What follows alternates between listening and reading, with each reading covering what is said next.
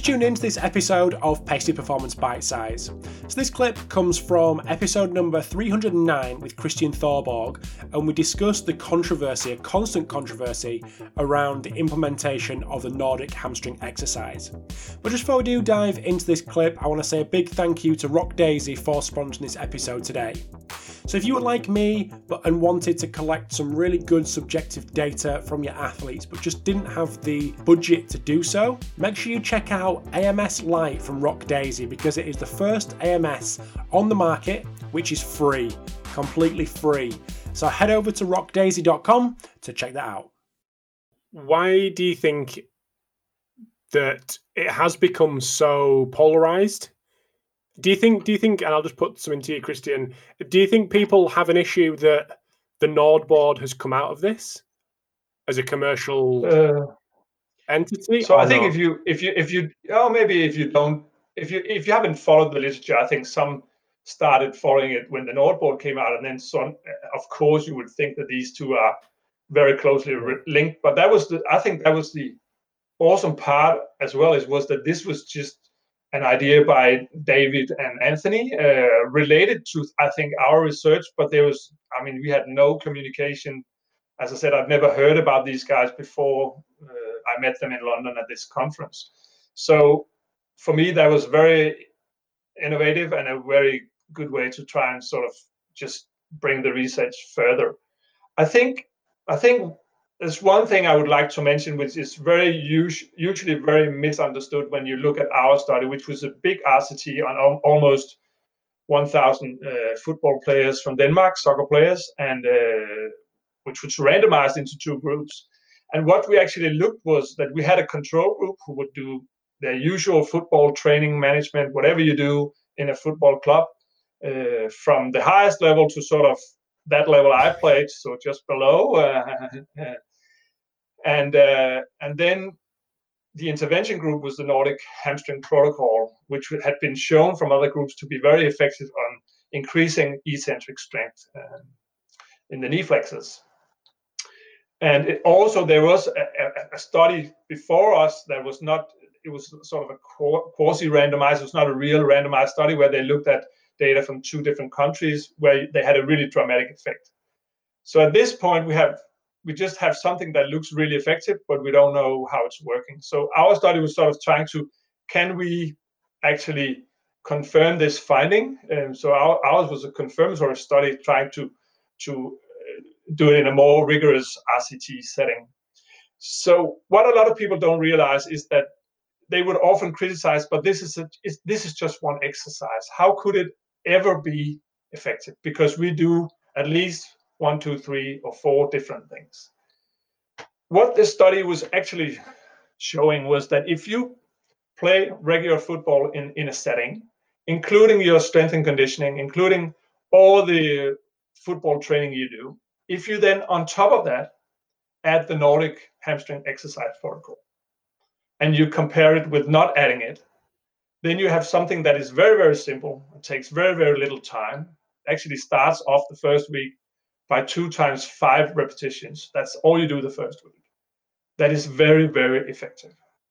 So when you say that it's just one exercise, you're completely forgetting the whole design of the study, which means that these players are full on playing and training football. And then you just add something a little extra, which is probably a lot extra in terms of the exercise stimuli, but in compared to time-wise and compared to other things that you would like to do with all these football players, it's really nothing at all. And I think that is one point that I think people keep forgetting when they say, "Oh, but how can one exercise work?" Because they're true. If this was just one exercise, and we told this intervention group, now you can't play football, you can only do this exercise. I mean, first of all, it wouldn't be feasible. You wouldn't be able to do it, but it probably wouldn't work as well. Like it's not. That's what's happening with the lockdown. Asking people not to play football is certainly doing nothing good for hamstring injuries, of course, because you have no physiological stimuli in relation to sprinting, and that's detrimental to these injuries. So I think that for me, that's a very important point that is often forgotten, I think. So we've got all this data, we've got all this research from you guys and Dave and Anthony's groups. Why is there still people arguing against the use of Nordics when, if you like you say, we're all, whether you're a strength and conditioning coach or a sports scientist, they're all under the sports scientist banner. So people are scientists and the science says that it worked. Why are people still questioning its implementation? So I think what we have to take very seriously is, of course, that there might be an implementation problem, and definitely there are barriers towards implementing this. I think we haven't done enough research or enough sort of surveying what the barriers are. We've done a little bit, and we were actually able to do this at the Champions League level, where we were sort of asking Champions League clubs whether they were actually doing the Nordic hamstring protocol, and there you could definitely see that they were definitely not using it per protocol, so they were not using the entire 10 weeks. So you could argue that. So I think there was it was around 10 or 11% of the clubs that would say they were using the full protocol. But there were also clubs not using the exercise at all. So I mean, there would be some opinions out there saying this is probably a bad exercise entirely. And then there would be clubs, and with our survey, we couldn't say exactly how they would then utilize it. But what we hear, and when we speak to different clubs, different levels, is that they are, of course, probably trying to modify it in some way that it fits their world better. And this is probably, or this not probably, this is where we need, I think, to do more research, because if people say, I'm just going to change the evidence or what actually shows to be effective according to the evidence, and we're not testing whether that's actually working, then I think we still have a problem. We might change it to something that's not working anymore. And this is also, I think, where some of the work done in Australia is very interesting, because they've sort of gone a little bit into dosage. Can we change the actual content and dosage of the program so we don't have to do a full 10-week program? So I think some, especially at the highest level, will say, 10 weeks, that's not possible to fit in anywhere.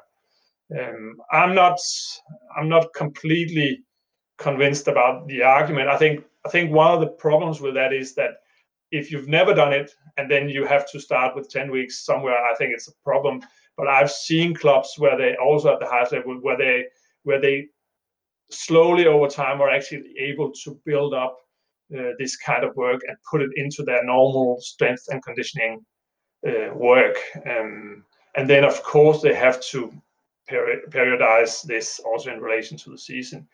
And there's some evidence, also emerging evidence, that it looks like the more consistent you can actually be with this. So can you even do it during more than one season? It looks like it just gets better and better. So I think I would really love to see more clubs trying to be more intentional about trying to implement it in some way. It may still not be the full program, but and I will come back to this, I think there is some argument for having a large volume, and also why we were successful with this volume when we started. Mm-hmm. We can discuss that further. Of course. So one issue I think is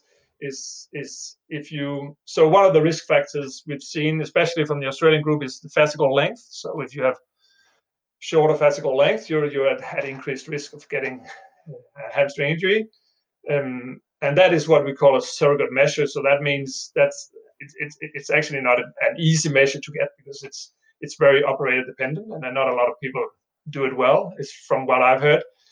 So that's one issue, but even it's a lot easier. It's an easier measure in the way that you can do your protocol, and then you can get a very quick assessment of how it actually affects your fascicles.